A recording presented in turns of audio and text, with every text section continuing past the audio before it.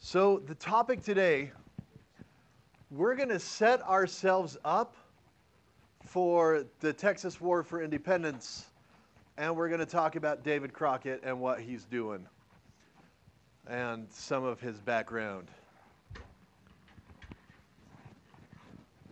and all of that. Hey, so it starts with these two guys, Moses and Stephen Austin. Moses Austin is the dad. Stephen Austin is the son. They go into what's now Mexico. Back then it was part of the Spanish Empire. And they made an arrangement, a deal. The deal was some Americans can go down, move into Texas with certain rules. Texas, of course, then was part of Mexico. And get a whole bunch of land. The Mexicans are like, that sounds pretty cool. We'll like that. We'll get a bigger population and maybe grow our country and become more powerful. It doesn't turn out that way, though. So, for starters, when they go, they don't just get a little bit of land. They get 320 acres. They get a picket. 320 acres of your own choosing. And I have this picture because I wanted to remind you that some parts of Texas are beautiful. If you've been to like Amarillo. This is a current day picture. Yeah, if you've been to like Amarillo, it's not beautiful. It's just flat, like the top of your desk. It makes Nebraska look like an undulating plain. It's just flat beyond all imagination. But at their hotels, they have Belgian waffles shaped like Texas, so that's okay. Hey, so 320 acres, is that a lot? Hey, just give you a comparison, a block in Brigham City, one of the old school blocks, is about 5 acres. So 320 acres is like the size of Brigham City. This is a big ranch you can grow.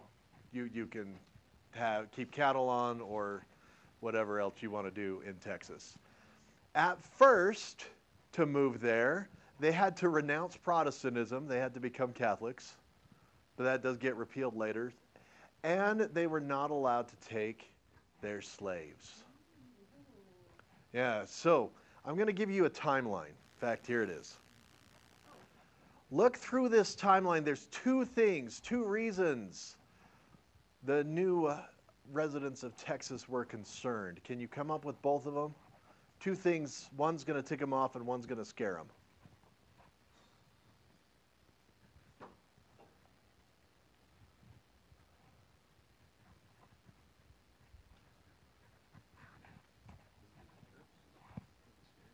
Yeah.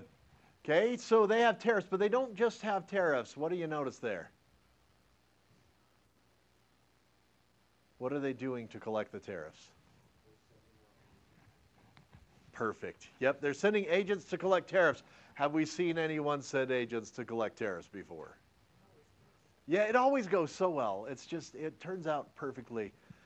It's not going to be super great. So that's the first one, is they're collecting tariffs.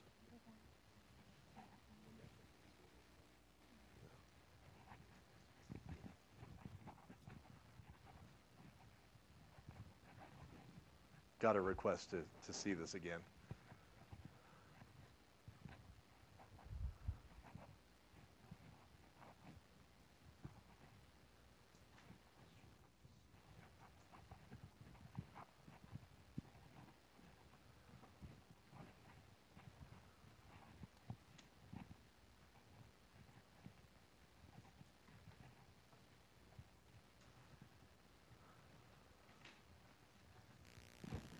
Hey, what's the other thing that they're going to be concerned about?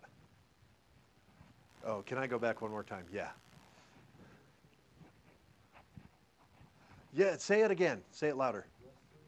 Yeah, see, Mexico is looking at banning slavery. And so, because they've moved their slaves in, this is what they're worried about losing. They're worried about losing their slaves. They're worried about losing that. That was a big thing in the U.S. It's a big thing for the former residents of the U.S. So they start appealing to some people in Mexico, particularly this general. His name is Santa Anna. Who said it? Yeah, good job. Good job. Oh. Yeah, so they go to this guy named Santa Anna. He's a powerful general. By now, Mexico is independent. It's a republic, but it's a really weak republic. And so they think maybe this Santa Anna guy will protect their interests. Maybe he'll kind of help them out. That's what they're hoping. Does anyone know how that works out for them? What does Santa Anna end up doing? You know anything about him? He's in like 1 million movies. Yeah. Yep, good. He became a dictator. So you have these Texans. They're from the United States. They go down there for some land. They are living in a republic, and then all of a sudden they're under this dictator, and they're like, I didn't come down here to deal with some dirtbag dictator. So they keep asking the United States for help. The U.S. offers to buy it, first for $1 million, then for $5 million. That was a little earlier. And now they're like, hey, you know, we would love this territory. Santa Anna isn't interested in selling. Instead, he wants to get the Texans to behave. And of course, that's going to go perfectly for Mr. Santa Anna. Okay, good. Did you get those first 3 questions then? Questions so far? Yes. Santa does mean saint. So was he named after saints, or was he? He's named after saints. He is definitely not a saint himself. Yeah. It would be like a really mean person being named Santa Claus. The name doesn't really match. Doesn't really match the personality. And he's kind of a jerk. Like, if you end up magically back in time and they give you a chance to meet Santa Anna, don't do it. He'll probably have you executed. I'll execute him first. I'm sure a woman would be able to. Good. Yeah. Good luck with that.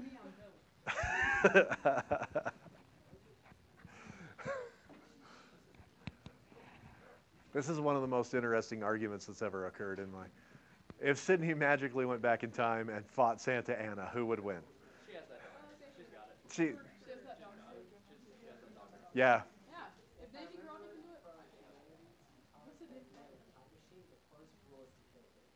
it. It is. If you invent a time machine, you are supposed to kill Hitler. You're supposed to at least try. Fine. Hitler first. Then Santa Anna. Okay. Good. All right. So David Crockett. Let's get some background to this guy. For starters, he was not born, like Walt Disney claims, on a mountaintop in Tennessee. He was born in a river valley in Franklin. You've probably never heard of the state of Franklin before. That's because it almost existed. So what happened were some people at the west side of North Carolina, they were like, we want to form our own state. So they got together, they pushed the idea. It even went to Congress. They had their own constitution and everything, and it lost by 1 vote. We almost had 51 states, and one of them was named Franklin. So Davy Crockett was born in Franklin. His dad was a big advocate for Franklin. Oh, some of you are looking at me weird. It happens all the time, really, in history. Right now, in 2023, there's a bunch of people in Eastern California who want to form a separate state called Jefferson. When you get a second later, look it up. Google Jefferson. So Franklin is now part of Tennessee. So he was born in Tennessee. That's touche. But not on a mountaintop. By a river. By a river. So he does go to school. He goes to school for a total of 4 days. Because very early on, he runs into another kid. He's 13 years old. He runs into a kid who is bigger and tougher and meaner. and the kid picks on him. So he ambushes the kid and beats the living crap out of him. Wait, how old was Davy at the time? 13. Nine. So this is back in this time period, you either had a one-room schoolhouse with all the grades in it, or if you didn't pass your grade, you stayed in that grade. So you could have an 18-year-old in second grade. And that's part of why they don't do that anymore, because it turns out that that's creepy and weird. So there's some research behind it, actually, but that's not important right now. What's important right now is Crockett did this, and then he knew he would get punished, so he stopped going to school. He told his dad he was going to school and then didn't go. Off into the woods to hang out. His dad catches him, goes to punish him, and he runs away. So at 13, he's living on his own. Guess where? In the woods. Yep. So he goes and he lives in the woods. And that is why he's so good at that. That's part of his experience. He's kind of a homeless guy. Yeah. I don't know. I don't think we know. Check it out when we're done. See if he says anything in his autobiography. Does he go back to his dad?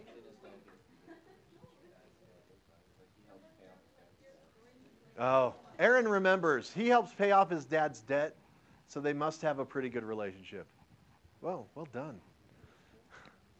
Good memory, yeah. The Creek, the tribe, not the creek, the water. The Creek tribe attacked some people in Alabama, what's now Alabama. And so he goes off to fight them. He serves as an Indian scout. That means his job is to count the number of people, find ways for the army to go, make recommendations and that kind of stuff. Works with this dude named Andrew Jackson, and then later he's in the War of 1812 as a scout for General Andrew Jackson. So they knew each other. That's going to be important later. So he kind of makes a little bit of a name for himself. He does take part in this horrible Indian massacre that they talk about in the newer Alamo movie, but I don't think you're going to watch that part because it's gross. And then he becomes a professional bear hunter. Honest to goodness. He claims in his autobiography that in one bear hunting season, he killed 105 bears.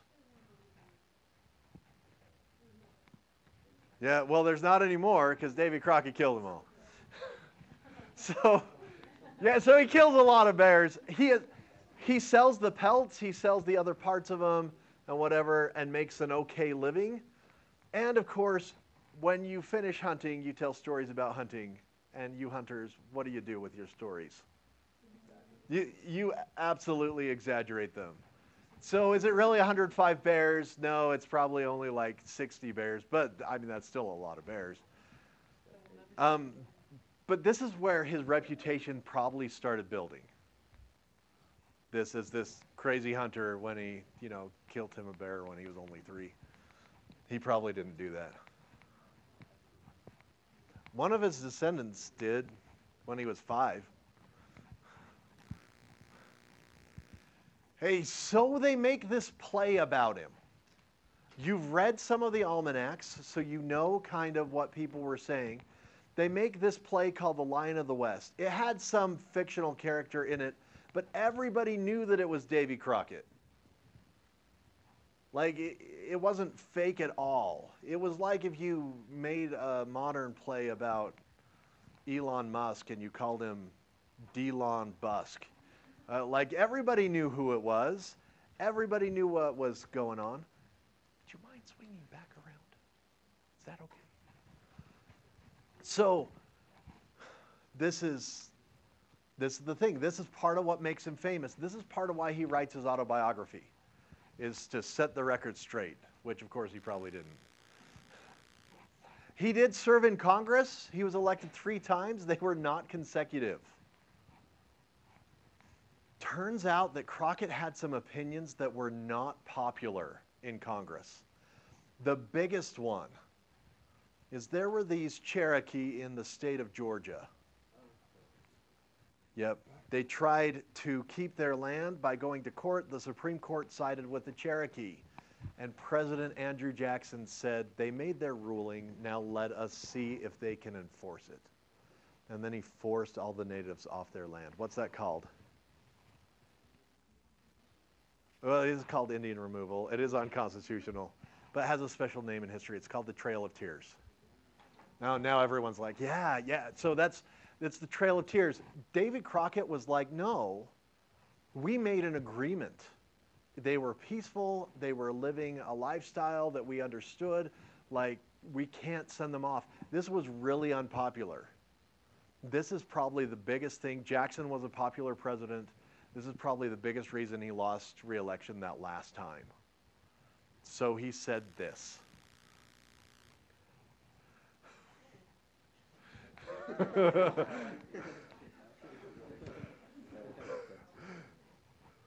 So this is why did he go to Texas? He lost the election.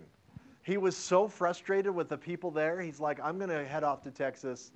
I will set up, get those 320 acres of my own choosing. He was only in Texas for 3 months. He headed straight to the Alamo. So it doesn't go well for poor David. Okay, good. Questions? Awesome.